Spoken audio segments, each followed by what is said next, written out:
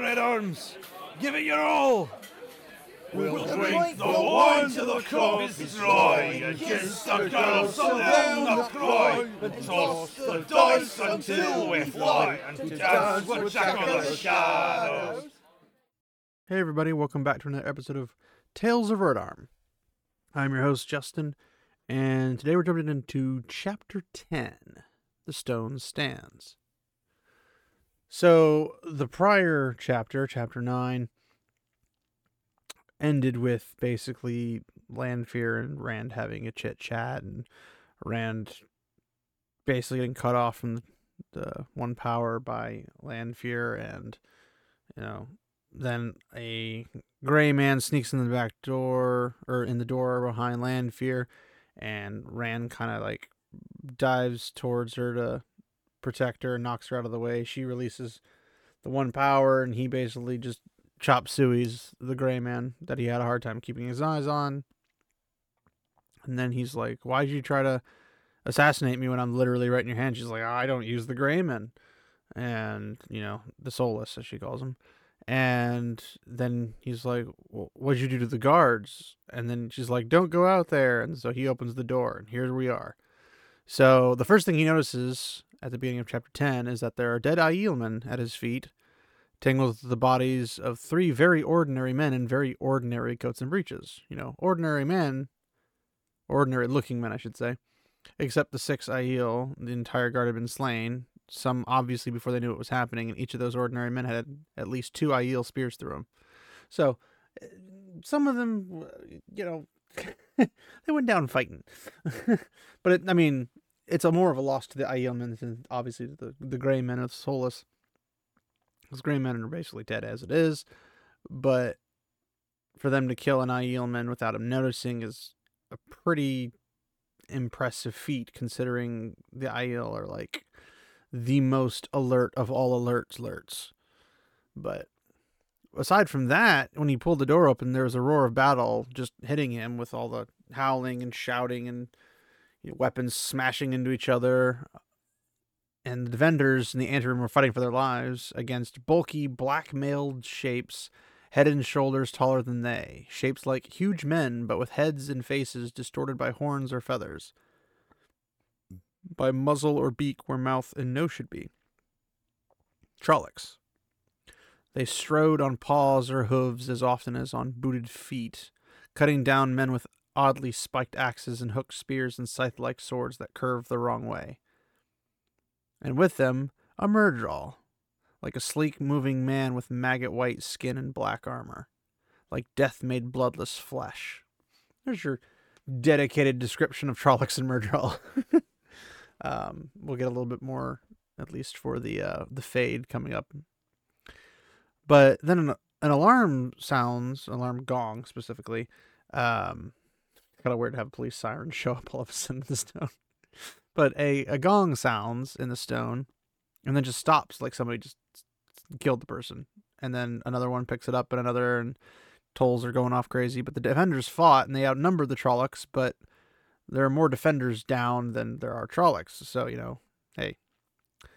But once Rand's eyes fall on a Myrddraal, the Myrddraal tore off half the Tyrant captain's face with one bare hand, while the other drove a dead black blade through a defender's throat, sliding defenders' spears thrust like a snake. And then defenders basically thought they were just traveler tales used to frighten children because, we're in the South where we never have to face any of this stuff. Ha, ha, ha, ha. It's not real. And it's like, maybe you guys should have a training camp in the Borderlands. That might change your tune. But, their nerves are just basically on the edge of just breaking, and their morale just snapping in half.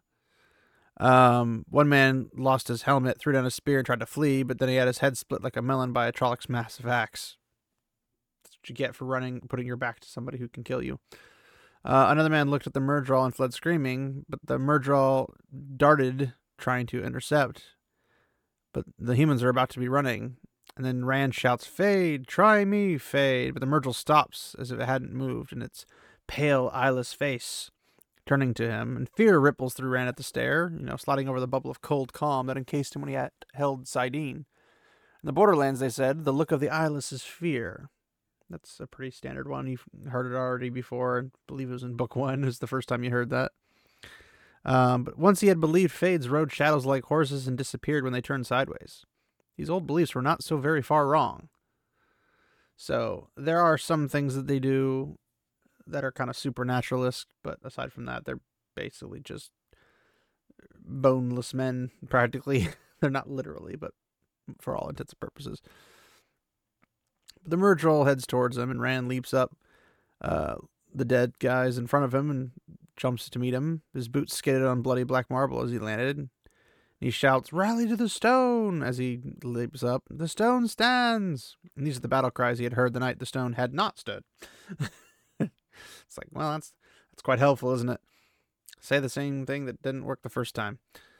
But he heard a vexed shout of "Fool!" from the room he had just left, but he had no time for Lanfear or what she might do. That skid very nearly cost him his life, with his red gold blade barely turning the Murdral's black one as he fought for balance. "Rally to the stone stands!" But he had to keep the defenders together or face the Murdrall and 20 Trollocs by himself. I mean, to be fair, burn them all to ashes, and pretty easy, but whatever.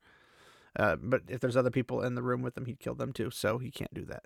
But the stone stands, but then he hears somebody else go, "The stone stands," and somebody else is like, "The stone stands!" And it's just like, well, then act like it.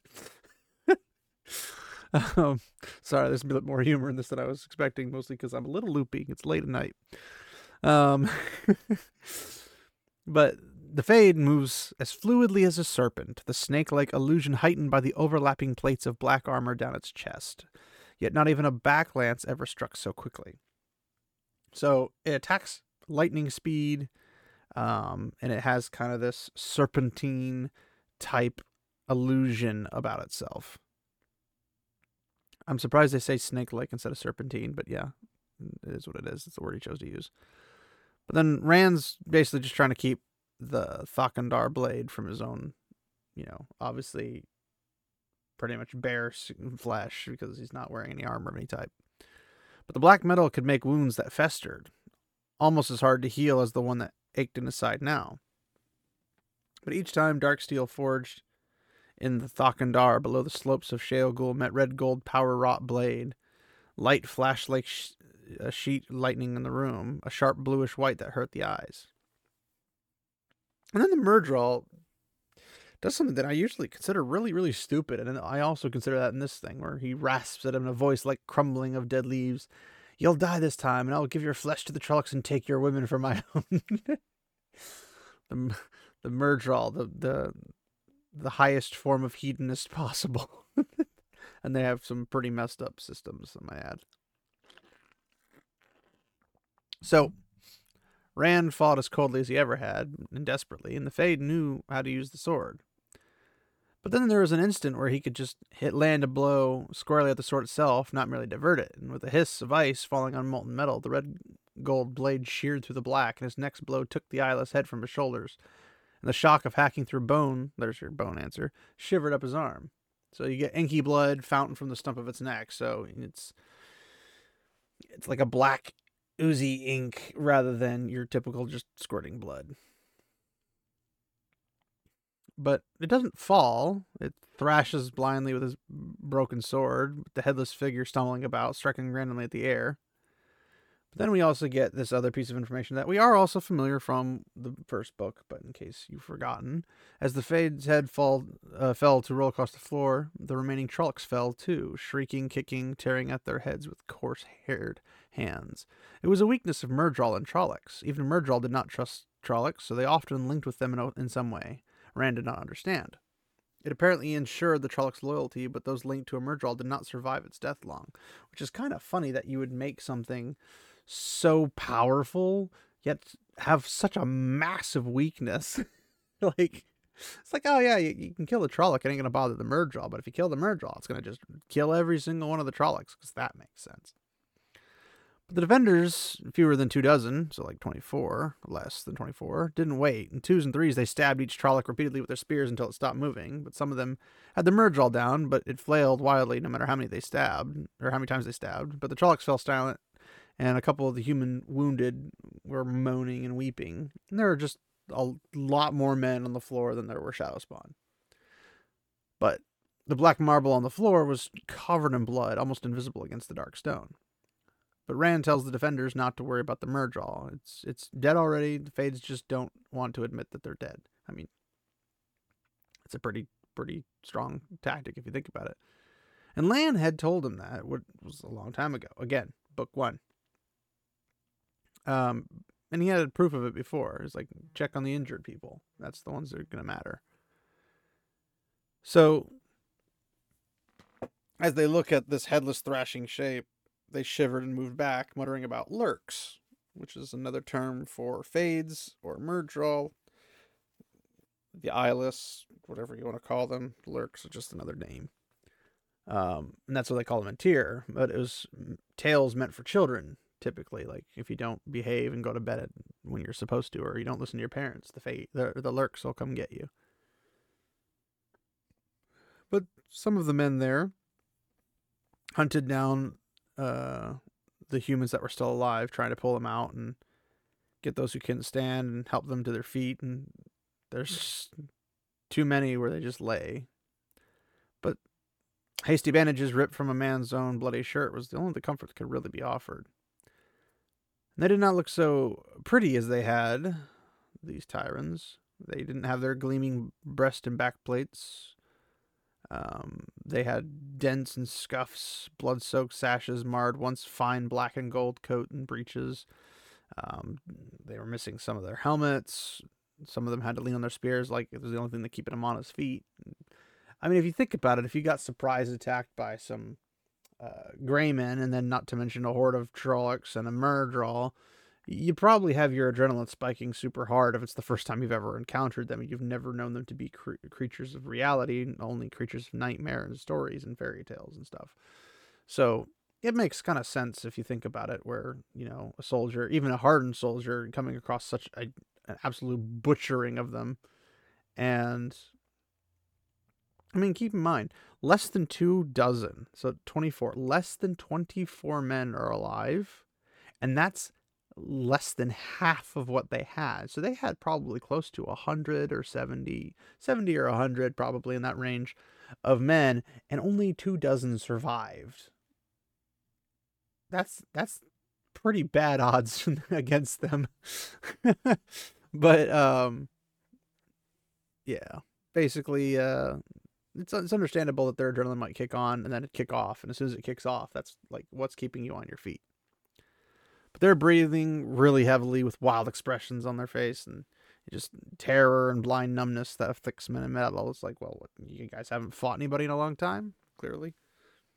But they stare at Rand, not certain, fleeting, fearful stares. If he didn't, might have called these creatures out of the blood himself. And he tells them to, wipe the spear points, because a Fade's blood will etch steel like acid if it's left on long enough. And they moved a little slowly to obey, using what was available, and then it's the coat sleeves of their own dead. But then they hear fighting down the corridors in the distance, and there's clashes of metal and distant shouts. They had obeyed him twice, but it's like, well, let's see if he'll do more. So he turns his back on them, and he starts heading across the anteroom. He's like, follow me. He raises his fire-wrought blade to remind him of who he was, hoping the reminder didn't put a spear in his back, but he has to take the risk. It's like, the stone stands for the stone. And it's like, if there was ulterior motive, now's the time. Anybody could have just, piked him through the back or something. But it's also kind of a silly thing where, he starts heading down the hall, there's just nothing. All of a sudden, you hear boot follows, and then just for the stone, and the Lord Dragon, and then just everyone starts chanting it out. And he goes to a trot, and he takes his bloodied army of 23, so there's your number, 23 deeper into the stone. But he doesn't know where Lanfear is and what she had to do with this, but he didn't really think about it because he didn't have time to. He sees dead men all over the halls of the stone, pools of their own blood. Here, 2 or 3 defenders, servants, Aiel, even women, linen-gowned nobles and wool-clad servants alike, struck down as they had fled, because Trollocs didn't care about who they killed. They just took pleasure in it. Murdraw were worse. Halfmen glorified in pain and death. But a little bit deeper, the stone of Tyr boils, and knots of Trollocs rampaged through the halls, sometimes with a Murdraw leading, sometimes alone, battling Aiel or defenders, cutting down the unarmed, hunting more to kill. But Rand takes his little group and, taking any shadow spawn they find, and sword slicing coarse flesh and blackmail with equal ease. Only the Aiel faced to fate without flinching. The Aiel and Rand. He passed up Trollocs to reach fate. Sometimes the Murdraw took a dozen or two down with them, of Trollocs, that is. Sometimes there wasn't any. Some of his defenders fell and didn't rise, but Aiel joined them, practically doubling their number. Groups of men broke off in furious battles that drifted it one way or the other, shouts and everything like a forge gone mad. Some men fell in behind Rand, broke away, were replaced, till none of the ones he had originally started with were there. Sometimes he was by himself, ran down a hallway, empty save for himself and the dead, sometimes having just the sounds of distant combat. But once he had two defenders, basically in this long chamber with many doorways, and he saw Lan and Moraine completely surrounded by Trollocs, and the Aes Sedai just stood like some storied queen of battles, bestial shapes bursting into flame around her, just to be replaced by more, targeting her, dashing through the door, that 6 or 8 at a time, and Lan's basically cutting down those who escape Moraine's fire. And he had blood on both sides of his faces, but he flowed with all the forms as coolly as if practicing before a mirror. But then a wolf-snouted Trolloc thrust a tyrant's spear towards Moraine's back, and Lan whirled as though he had eyes in the back of his head, which, the number one blade master of the world, makes sense. Taking off the Trolloc's leg at the knee, and the Trolloc yelled as he fell, and managed to thrust the spear point at Lan as another clubbed the warder awkwardly with the flat of his axe, buckling his knees. But Rand couldn't do anything, because at the same time 5 Trollocs fall upon him and his 2 companions, all snouts and boar tusks and ram's horns, pushing the humans out of the colonnade by sheer weight of their rush. But 5 Trollocs should have been able to kill 3 men without much difficulty, except that one of the men was Rand, the sword that treated their mail like cloth. That helps. One of the defenders died, and the other vanished, chasing after a wounded Trolloc, the lone survivor of the 5. It's a 1v1 is in favor of the Trolloc, so chasing him is kind of silly. Even if he's wounded, it's like, this could end horribly either way. But he's got a duty to do it, so why not? But then Rand hurried back to the colonnade, but there was a smell of burned meat from the chamber, with the great burned bodies on its floor, but Lan and Moraine weren't there. That was the way that the stone was being contested for, or at least Rand's life. Battles springing up and drifting away from where they began or died when one side fell. Not only did men fight Trollocs and Murdraw, men fought men. There were some dark friends siding with the Shadow Spawn, roughly just fellows who looked like former soldiers and tavern brawlers. They seemed as fearful of the Trollocs as the tyrants did, but they killed just as indiscriminately as the Trollocs did, and wherever they could find people. But twice, Rand actually saw Trollocs battling Trollocs, and he could assume that the Murdraw had lost control of them and their bloodlust had taken over. Because, if they want to kill each other, by all means, go for it. But then he was alone again and trotted around a corner right into 3 Trollocs. All 3. Twice as wide as he and nearly half again as tall. One of them with an eagle's hooked beak thrusting out of an otherwise human face. So twice as wide and nearly half again as tall. So he's close to 7 foot, I want to say. And I think that puts them, that would put him probably like 10, 11 foot. Like that. There's some tall dudes, which is weird because the average height is usually 8 or 9 feet, I think, for Trollocs. But I think 8 feet's more average. But apparently there's a couple that are just as tall. Or maybe you could also perceive it as the half again being as twice as wide. But they're big, thick guys, or Trollocs, I guess. They're not necessarily guys. And they're massive comparative to him. But they were hacking the body of a tyrant noblewoman while they were watched eagerly, licking their snouts, because Trollocs literally eat anything as long as it was meat. It was an even chance whether he made more surprises than they were, but he was the first to recover. The one with the eagle's beak went down, mail and belly alike opened across, and the sword form called Lizard in the Thorn Bush. Now, I imagine this move as a kind of a stabbing attack, probably a little bit lower to the ground, like as if you were in a bush and you chucked out your sword. But it should have done the other two, but the first fallen Trolloc thrashing half kicked his foot out from underneath him and he staggered, his blade only scoring a slice along the target's mail, right up to the path of the second Trolloc as it fell. The wolf's muzzle snapping at nothing. It crushed him to the stone tiles beneath its bulk, trapping his sword arm and the sword. But the one still standing raised its spike axe, coming as close to a smile as a boar snout and tusk would allow, but Rand struggled to move and to breathe. But then a scythe-curved sword split the boar snout at the neck. And it pulls its blade free, a fourth Trolloc bared goat teeth at him and snarl, ears twitching beside its horns, then it darted away, with sharp hooves clicking on the floor tiles. And Rand's just, like, losing his mind, like, what? A Trolloc saved me? A Trolloc? And he finally gets out underneath the dead weight of the Trolloc on top of him, and he's just covered in Trolloc blood, thick and dark.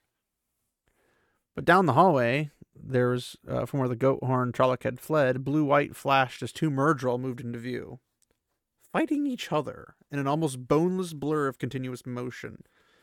One forced the other into a crossing corridor, and the flashing light faded from sight. And he's like, I'm losing my mind. I'm absolutely insane. This is just a crazy dream. But then he hears his voice saying, you risk everything, rushing about wildly with that sword. And he turns to face Lanfear. She had put on her appearance of a girl again, no older than he, perhaps even younger. And she lifted her white skirts to step over the tyrant lady's torn body. It might as well have been a log to her. And she's like, you build a hut of twigs when you could have marble palaces for the snap of your fingers. You could have had their lives and such souls as Trollocs possess with little effort. Instead, they nearly killed you. You need to learn, so join with me. And he's like, is that you? Like, that Trolloc saving me? Those Murdrol? Is that it? And she, considers him before giving a slight, regretful shake of the head. And it's like, well, if I take credit, you'll expect it again, and that could be deadly. None of the others is really certain where I stand, and I like it that way. You can expect no open aid from me. Expect your aid? You want me to turn against the light and join the shadow? You can't make me forget what you are, basically, with your soft words. But he channels and slams her against the wall, hanging hard enough to make her grunt. And he holds her there, spread-eagled over a woven hunting scene, feet off the floor, snowy gown spread out and flattened. He had blocked Egwene and Elaine, but he had to remember. But then he flies across the hallway to crash against the wall opposite of her, and is just pressed there like an insect by something and barely allowed him to breathe. But Lanfear didn't seem to have any trouble breathing. It's like, whatever can you do, Lews Therin? I can do, and better. Now I'm just thinking about this because she's like pinned to the wall. She's channeling without using her hands. And this is something that people who are really, really well learned with the one power can do moderately easily. But it's something that, for whatever reason, other people who are less inclined typically need to still use their hand or something. Like Moraine still has her like little staff scepter thing that she's got as kind of a focus point. She's like, you use half the smallest fraction of what you are capable of and walk away from what would allow you to crush all who would come against you. Where's Callandor, Lews Therin? Is it in your bedchamber like some useless ornament? Do you think yours is the only hand that can wield it? You've drawn it free now, so if Samael is here, he'll take it and he'll use it against you. But even Moghedien would take it to deny you its use, and she could gain much by trading it to any male chosen. He struggles whatever's holding him, but nothing moved but his head and flinging side to side. And Callandor in the hands of male Forsaken, that almost drove him half mad with fear and frustration. He channeled, tried to pry at what held him, but there might as well have been nothing to pry. And then abruptly he was gone, and he lurched away from the wall, still fighting, before he realized he was free, and from nothing he had done. But he looked at Lanfear, and she's just hanging there, just like, whatever. She's trying to lull him to gull him into softening towards her, and he hesitated over flows, and if you tied him off here, whatever.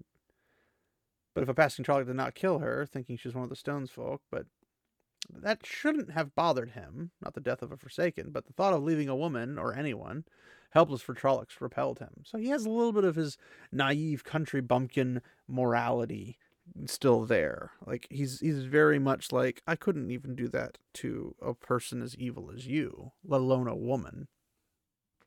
Because he has very traditional mentality of women, where women are extremely valuable in a society where they're the reproducers of humankind. Like, men can go to battle and die, and women will just pop out some more. Like, that's the traditional medieval / fantastical mentality of humankind, because that's literally how it works. So men aren't as valuable in terms of the longevity of mankind, because one man can technically get, several women pregnant and have multiple children that way, where one woman can only have one man's baby at a time. Like, so from a logistical standpoint of society surviving, women have a higher value point. So that's kind of the traditional sense of it from any of these cultures, where they value women at a higher level than typically men are, because men are the ones who are getting literally thrown to the meat grinder of war. So he probably grew up with that in the village, let alone the village council, or the village council versus the women's circle. The women's circle probably thinks very highly of themselves, and as such, the village is expected to think highly of them as well. So he's going to think very highly of women, even if he doesn't like them catching him doing something bad and spanking him and all that kind of stuff. What you'd typically expect. But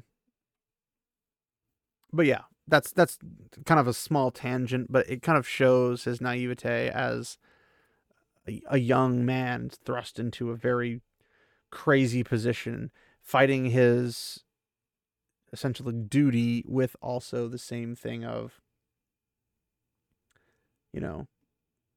he needs to fight evil. This woman here is evil, but he doesn't want to leave her to a Trolloc. And even the idea of a Trolloc killing an evil person is repulsive to him. So no matter how you look at it, it's just how he views life and stuff. So but he's like, well, if I could find Moraine to block her. But then Lanfear takes the decision from him again, and he feels severed flows jolt at him, and she drops lightly to the floor, and he's, staring at her, and he's like, what? You can't do that. And she's like, oh, I do not have to see a flow to unravel it if I know where it is and what it is and where. You see, you have much to learn. I like you like this. You are always too stiff-necked and sure of yourself for comfort. It was always better when you were a bit uncertain of your footing. Are you forgetting Calendor, then? And now he's just like, well, she's free again, and that probably wasn't the best feeling of him snapping back into him. And he's like, well, he turns and runs for Calendor, even though the Forsaken is there. And she just laughs at him as he leaves. But then he doesn't stop to fight Trollocs or Myrddraal, and he doesn't slow his wild climb through the stone unless he got in his way. But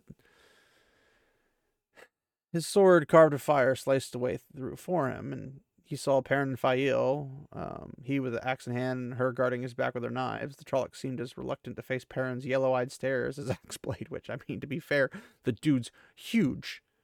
The dude's almost as tall. I think he's like 6'7" or 6'8". Like, he's a big guy, and he's built like a wall, and he has the stamina to basically back it up.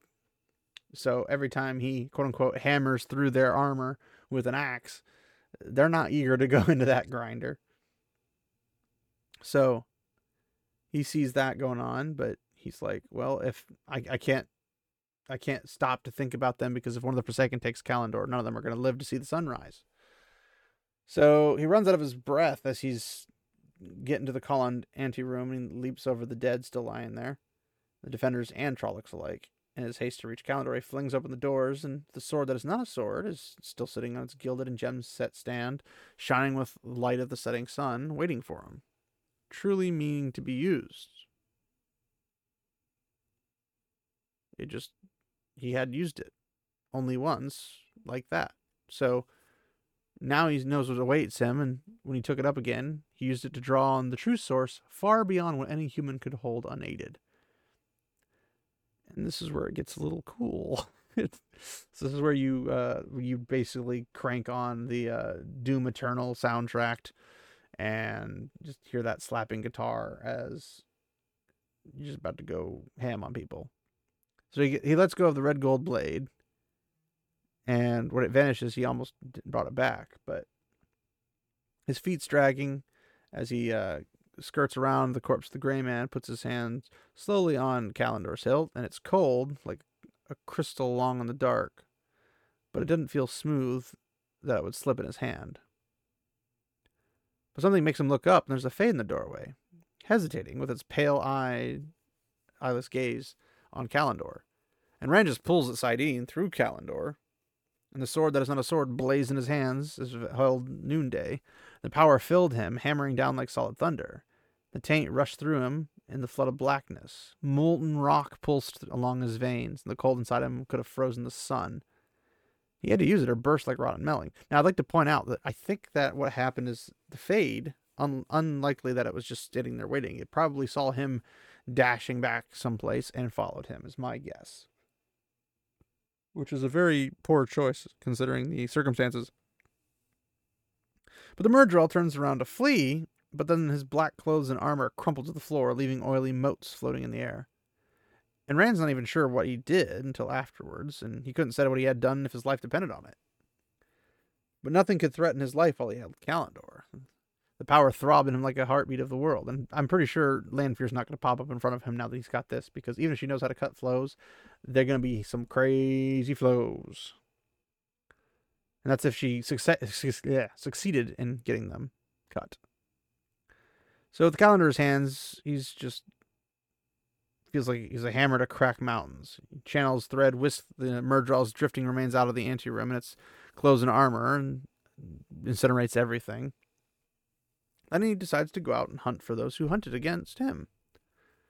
And some of them came as far as the anteroom. Another fade and a huddle of cowering Trollocs stood before columns, the far side, staring at ash that sifted out of the air, the last fragments of the Murdral in its garb. And at the sight of Rand with Kalandor flaring in his hand, the Trollocs howled like beasts, and obviously the Murdral just stood paralyzed with shock. But Rand didn't give him a chance. I was like, what do you expect? You're facing somebody who could use the one power. what do you think is going to happen out of this? But the Murdral's like, what? But Rand doesn't give him a chance to do anything, so he maintains his deliberate pace towards them. He just channels, and flames just blast into them in the bare black marble beneath the Shadow Spawn, so hot that he flung up a hand against it. By the time he reached them, the flames are gone, and there's nothing there but dull circles in the marble. Like, he just evaporated them with fire.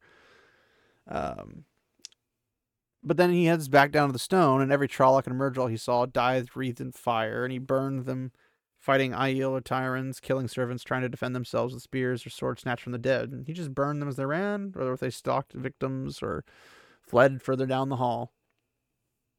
And he began to move faster and faster, and then he's trotting, running, heading past wounded, and some are lying unattended past the dead, and because he can't move fast enough, because basically if he stops to help the wounded and those who he potentially could heal if he knew anything about healing, it would just create more dead, more wounded, etc. So he's like, I need to go. Other people can take care of this. I need to finish these guys off. So while he killed Trollocs in handfuls, others still slew, if only to escape. But he stops, surrounded by the dead, in a wide hallway. And he's thinking, I gotta do something. Something more. And he feels the power along his bones, pure essence of fire. And he's like, I really gotta do something else. Something a bit more. And he feels like his marrow is frozen by the power. And he thinks, something to kill them all. All of them at once. And the taint on Saidin rolls over him, a mountain of rotting filth threatening to bury his soul. He raises Kalandor as he drew on the source, drawing on it until he basically thought he was going to scream screams of frozen flame. And he had to kill them all. So just beneath the ceiling, right above his head, air slowly began to revolve, spinning faster, milling in streaks of red and black and silver. It roils and collapses inward, boiling harder, whining as it whirled and grew smaller still. And he has sweat drip down his face as he's looking up, and he doesn't know what this is. Only that the racing flows he could not begin to count connected him to the mass. And it had mass, a weight growing greater while the thing fell inward on itself. Kalendor flared brighter and brighter, and so brilliant he couldn't even look at it and close his eyes. But the light seemed to burn through his eyelids. The power raced through him, a raging torrent. Now, the first thing that popped in my head was, oh, he's going to pull another freaking, another bloody dragon mount. Like, it's going to be a whole another day all over again. But he has to let go because it's just spinning like a raging torrent. He's like, I have to let it go. I have to. And it's like looking at all the thunderstorms in the world, compressing it to the size of a Trollocs head. And he had to. And he's like, now. And the thought just is like cackling laughter on the rim of his awareness. And he severed the flows rushing out of him, leaving the thing still whirling. I'm mentioning it, pictured it in my head like a spinning top of just like a storm. And it's just moving at lightning speed. And then the lightnings start showing up, flashing out among the ceiling left and right in silver streams. Emergel stepped out of a side corridor. Before it could even take a second step, half a dozen flaring streaks just blasted it apart.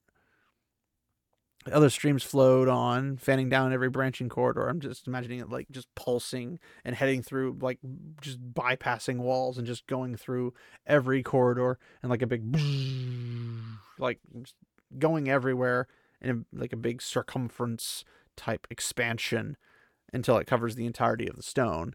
And I mean, there's enough power there. It could probably do it over the entire country.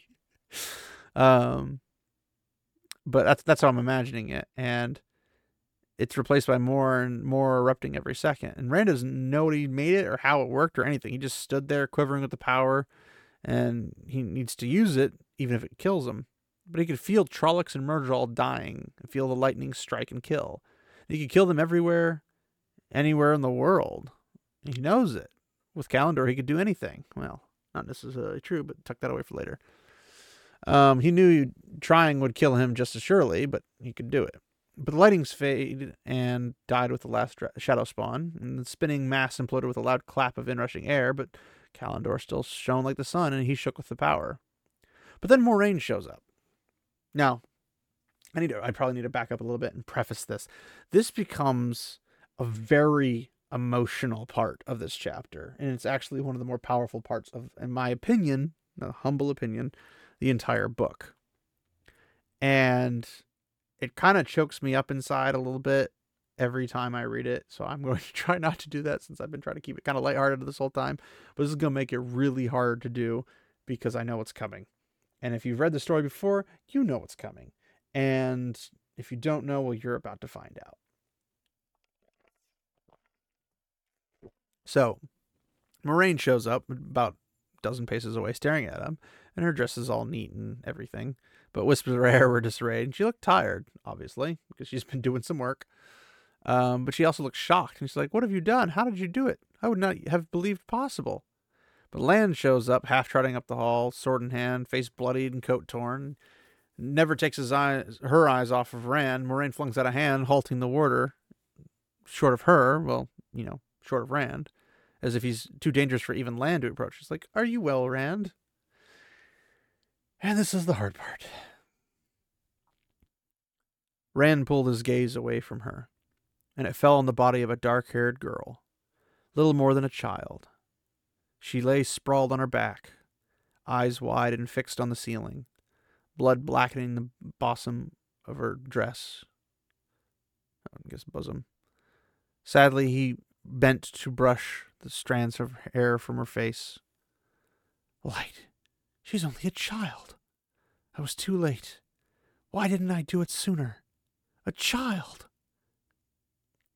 I will see that someone takes care of her, Rand, Moraine said gently. You cannot help her now.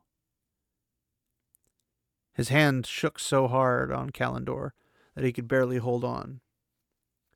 With this, I can do anything. His voice was harsh in his own ears. Anything. Rand, Moraine said urgently. He would not listen. The power was in him. Kalendor blazed, and he was the power. He channeled, directing flows into the child's body, searching, trying, fumbling. She lurched to her feet, arms and legs unnaturally rigid and jerky. Rand, you cannot do this. Not this. Breathe. She has to breathe. The girl's chest rose and fell. Heart has to beat. Blood already thick and dark oozed from the wound in her chest. Live. Live, burn you. I didn't mean to be too late. Her eyes stared at him, filmed, lifeless. Tears trickled unheeded down his cheeks. She has to live. Heal her, Moraine. I don't know how. Heal her. Death cannot be healed, Rand. You're not the creator. Staring into those dead eyes, Rand slowly withdrew the flows. The body fell stiffly. The body. He threw back his head and howled, as wild as any Trolloc. Braided fire sizzled into the walls and ceiling as he lashed out in frustration and pain. Whew! It's a tough one to get through. So, I mean, I shouldn't have to explain why that's a tough one to get through. And we don't get a whole lot of these incidences in the entirety of the series. It's probably better for our hearts, because we probably can't handle that much. There are a couple dark moments that are in reference of like women and children and like obvious references, but this is like a blatant, almost practically necromancy in the puppeteering or whatever in this case. But it's one of those things where, and I've probably mentioned this before, but I'll mention it again because I do that. I'm a big proponent of, in books, movies, TV shows, of, not because I enjoy it, but because it creates a reaction out of the viewer, the reader, the listener, whatever it is. I'm a proponent of showing the things that are a bit more difficult to show in a series, like a children's death. Not necessarily, I mean, in some situations you could show the death of the child in real time, so to speak, whether it be getting stabbed or something like that, like something drastic. Not because I want to see that, because I really don't, but because then it lets you get kind of an emotional reaction that lets you understand the villains and how evil they truly are. Because if you think about it, do you think any of the Forsaken, any single one of them, would even blink at the concept of a whole like nursery of children being slaughtered by Trollocs or Murdral, or a Murdral taking them to do whatever the light Forsaken things they would probably do with them? Do you think that they would even blink an eye? No, they wouldn't, because they're evil. They've given up the light. They've given up good. They've embraced pure evil because they want to have power. They want to rule the world. So you're getting a picture of, this is what a normal person would have to expect. Like, look, we passed servants in the hallway, ladies, lords, soldiers, everything under the sun that is in this giant fortress. Lots of things have been cut down. But we get to this one encounter with a child, and it just kind of breaks you a little bit.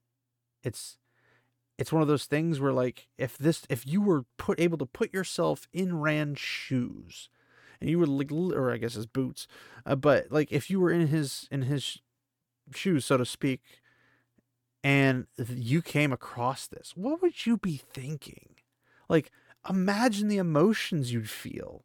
I mean, imagine if you lived in a village somewhere and Trollocs raided you up in the Borderlands, and you saw your spouse and your children laying in pools of blood, possibly missing body parts, or you stumbled at like in a attempt to rescue your family.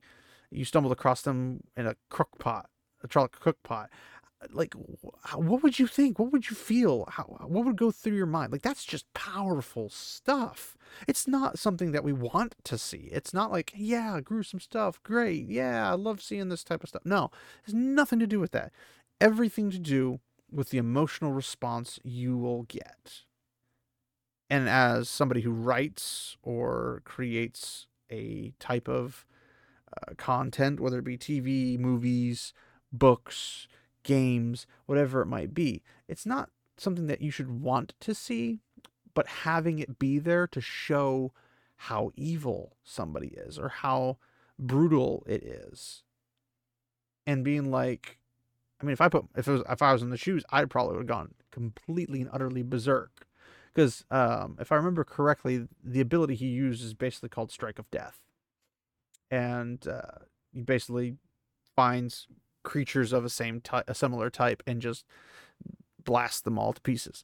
But imagine doing that, where like I'd probably throw all my plans to the wind and just go on a murder spree up in the Borderlands or something towards the Trollocs that are raiding, or going possibly even to Shale Gold. Now, granted, that's probably what the Dark One wants. It's probably what the Forsaken want. That's probably a really dumb idea, but the emotional response, you wouldn't be able to think clearly. Rand was clearly not thinking clearly because he's trying to do something he doesn't have the power to do.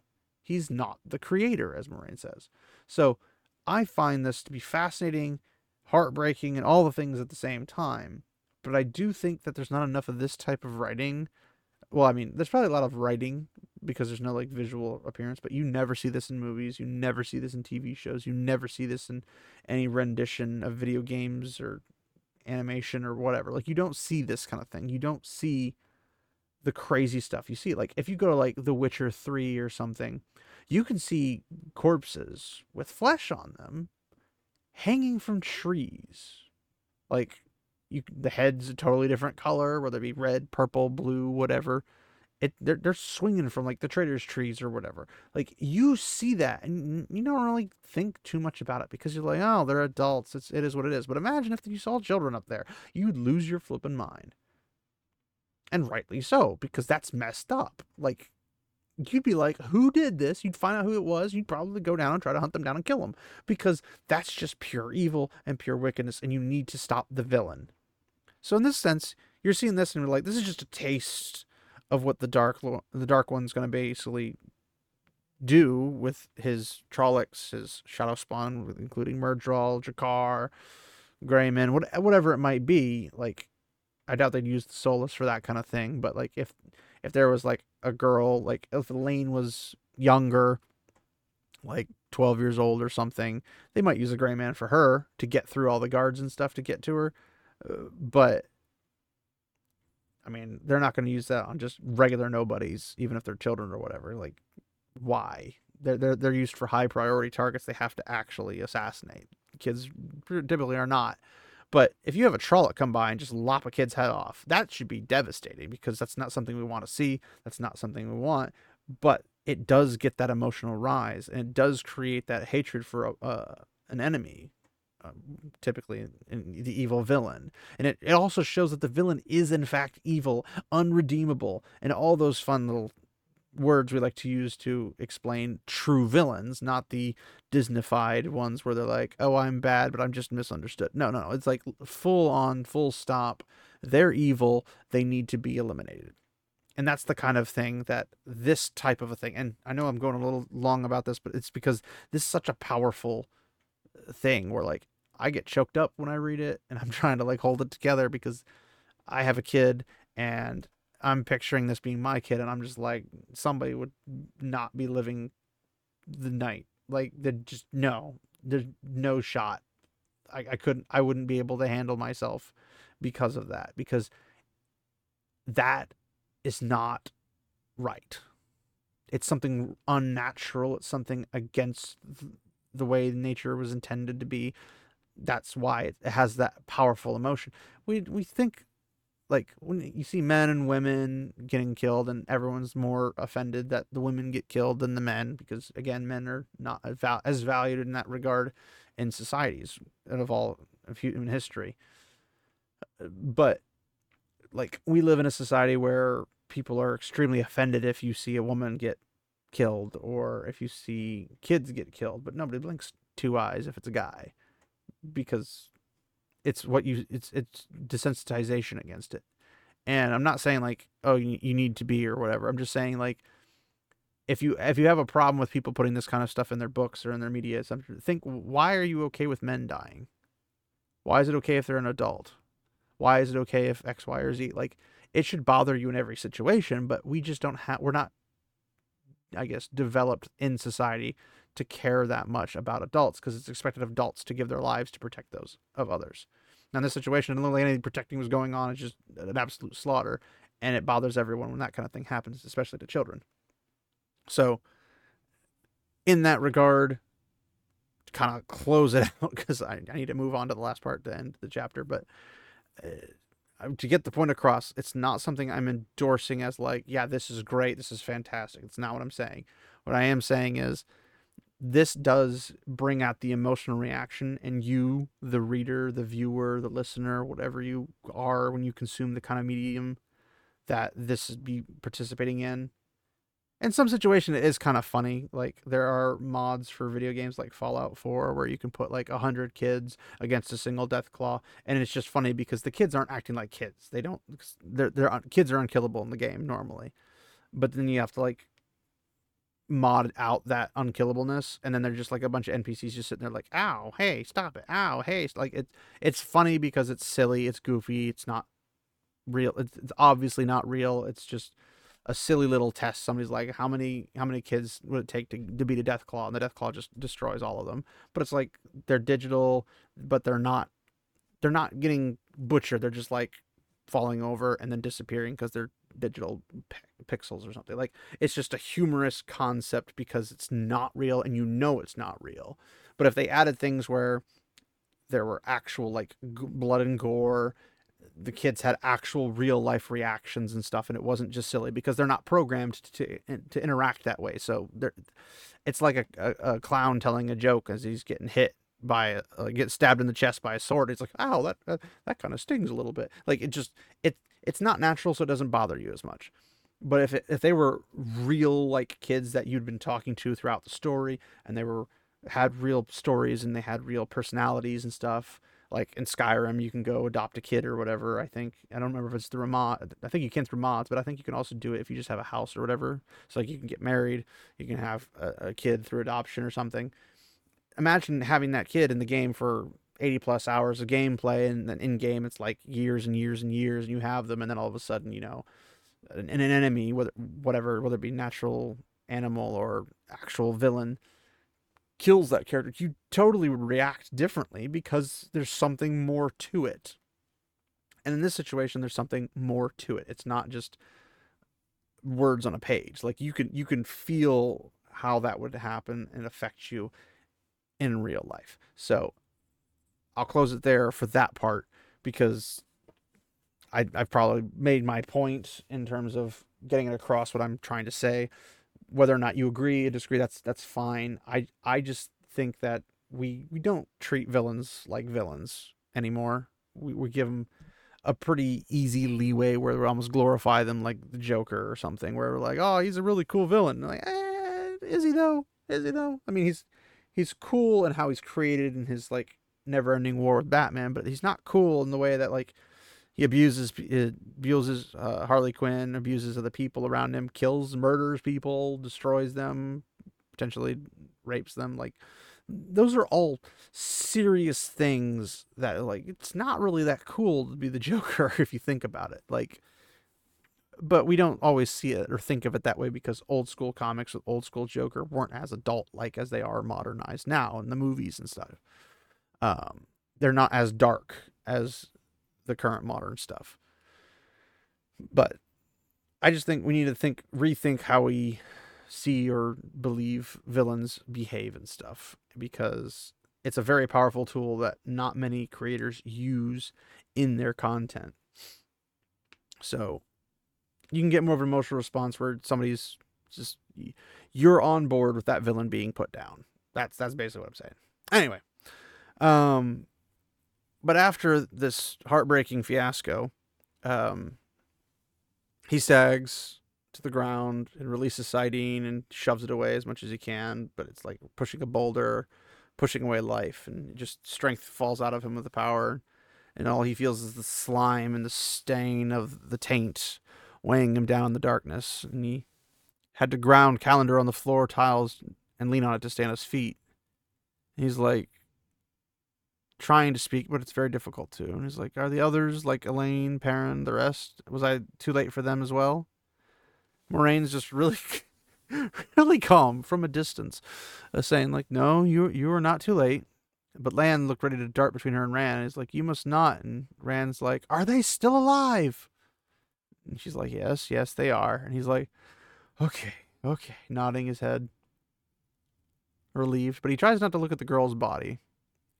And 3 days waiting so he could enjoy a few stolen kisses. And if he had moved 3 days ago, well, he had learned things in those 3 days, things that he might be able to use if he could put them together. If. Not too late for his friends, at least. Not too late for them. But in the back of the mind, you know it's going to be gnawing at him about the girl, where if he had moved, that girl would still be alive. Potentially any other children that were caught in this as well. And he's like, how did the Trollocs get in? I don't think they climbed the walls like the ideal, not with the sun still up. Well, is it still up? Anyway, how did the Trollocs get here? Balan responds. He's like, 8 large grain barges tied up at the Stone's dock late this afternoon. Apparently, nobody thought that they should question why laden grain barges would be coming downriver. And his voice was heavy with contempt. Or why they'd dock at the Stone, or why the crews left the hatches shut until nearly sunfall.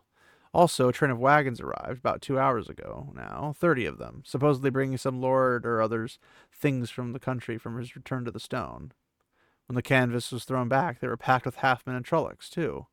They came in any other way. I don't know of it yet. And Rand's like, okay, and as he does, his knees buckle, and Lan's there to pull his arm over his shoulder to hold him up, and Moraine takes his face in her hands, and he feels the chill of healing through him. Not the full blasting cold of healing, a full healing, but enough to pull the weariness out of him. Most of it. But there's a seed left, and as if he had worked a day hoeing tobacco, which he should be familiar with, obviously, because he did that for last several years at least. And he moved away from the support he didn't need anymore, and Lan watches him warily, see if he could stand alone, or maybe because he wasn't sure how dangerous he actually was, or if he was insane or not. Moraine's like, I left some on purpose because you need to sleep tonight. And he's like, oh, so much to do, but I need sleep. He nods. He doesn't want her shadowing him, but he's like, Lanfear was here, but this was not her doing. She said so, and I believe her. You don't seem surprised, Moraine. And he's not sure if Lanfear's offer would surprise her, or if anything would. Lanfear was here, and I talked with her, and she didn't try to kill me, and I didn't try to kill her, and you're not surprised. I'm like, oh, to be fair, you can't say you didn't try to kill her, because you did kind of fling her against the wall. So, I mean, that technically could have killed her. If she smacked her head against the wall or something, it could have busted open like a melon. So, yeah, did you, though? You might have been able to. And she's just like, I don't think you could kill her. At least not yet. But then she looks at Calendar, the flicker of her dark eyes. At least not unaided. I doubt she'll try to kill you yet. We don't know much about any of the Forsaken, but least of all Lanfear, but we do know that she loved Luther and Telamon. Now, to be fair, I don't believe it was considered love. It was definitely considered infatuation and stalking. Love is a strong word for that kind of behavior. It's like, well, to say you're safe from her is definitely strong, but there's a good deal she can do to harm you short of murder, but I don't think she'll try to kill you as long as she thinks she can win loose there and back. And then it kind of like slowly hits him. He's like, Lanfear wants him, the daughter of the night, used by mothers who only half believed in her to frighten children. Well, she frightens him, and almost enough to make him laugh. He'd always felt guilty for looking at any woman besides Egwene, and Egwene did not want him. But the daughter heir of Andor wanted to kiss him, at least, and one of the Forsaken claimed to love him. Nearly enough for laughter, but not quite. Lanfear seemed jealous of Elaine. That pale-haired milksop, she had called her. Madness. Now, I'd like to point out this is a little bit of fun trivia that, if you remember the prologue when before Lews Therin, creates Dragonmount and everything, the pale-haired milksop is not Elaine. It's Ilyena, Lews Therin's wife. And you know this from a couple things, because she had mentioned, you loved me before you loved that pale-haired milksop.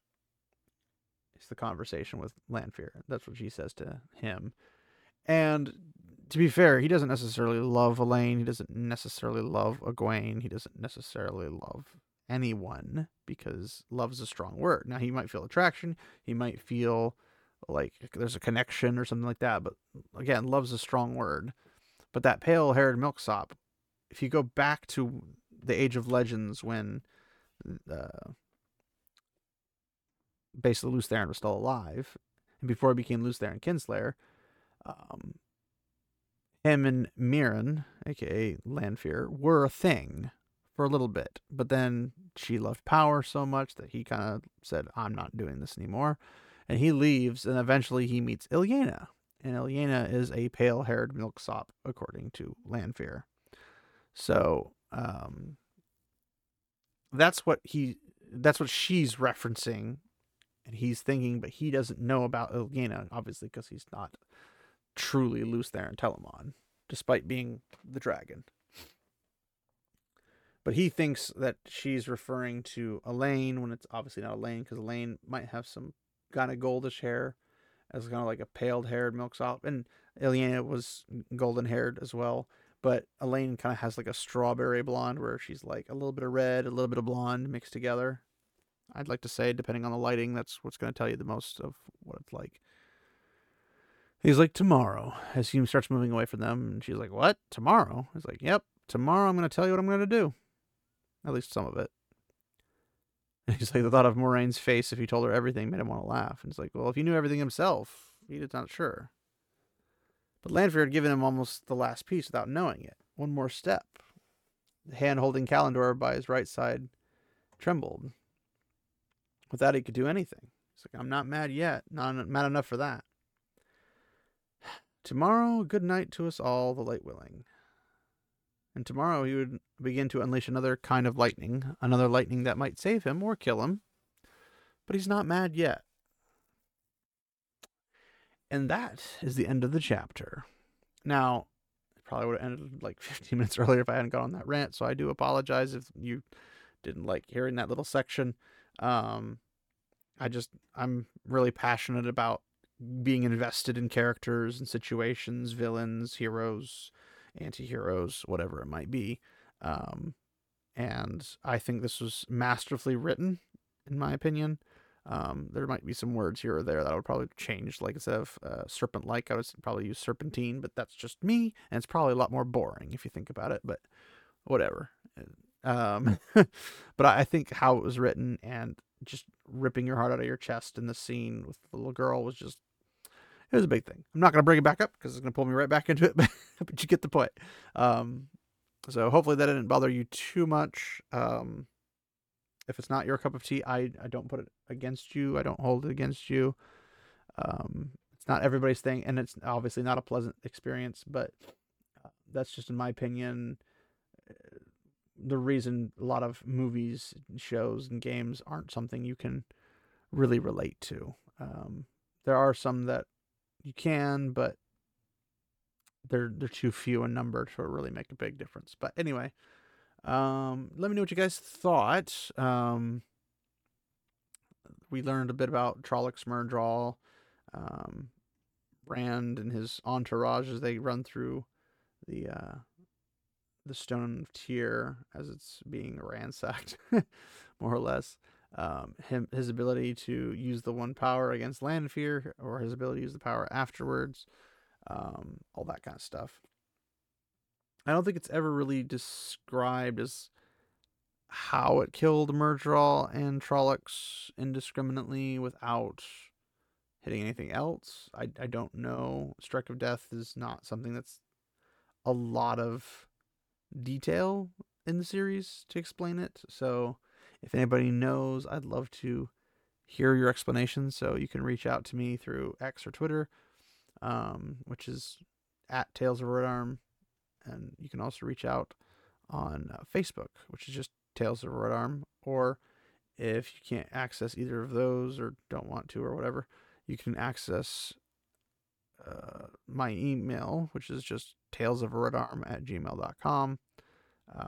I'd love to hear from you guys. I'd like to hear your theories. I'd like to hear whatever you guys have to say, even, yelling at me for talking for 15 minutes about, your idea of me claiming that kids should be killed or something. I mean, whatever it might be, despite the contrary. But I'd love to hear what you guys' thoughts are and everything. Hate mail is typically just as fun as the not hate mail. I just don't read the hate mail on here. So, but yeah, thanks everybody for listening. We got chapter 11. We're about 1/6 of the way through. Actually, we're further along than 1/6 of the way through this book so far. So we're making pretty good time. But we're going to be jumping to a different perspective coming up in the next chapter. It's a little bit longer, I think, than this previous chapter, but I don't know how much of it's, the good stuff as opposed to just endless amounts of descriptions. But it'll be a little bit different. So chapter 11 is going to come up next, so I hope you guys will join me again for that. So hopefully we'll see you then. So until next time, until then. We drink all night and dance all day, and on the girls we'll spend our pay. And when we're done, then we'll away to dance with Jack of the Shadows. We'll toss the dice however they fall, and snuggle the girls, be they short or tall, and follow young Matt wherever he calls to dance with Jack of the Shadows. We'll toss the dice however they fall, and snuggle the girls, be they short or tall, then follow Lord Matt wherever he calls to dance with Jack of the Shadows. We'll give a yell with a bloody curse, and hug the maids, it could be worse. Let's ride away with the dark one's first to dance with Jack of the Shadows. Yeah!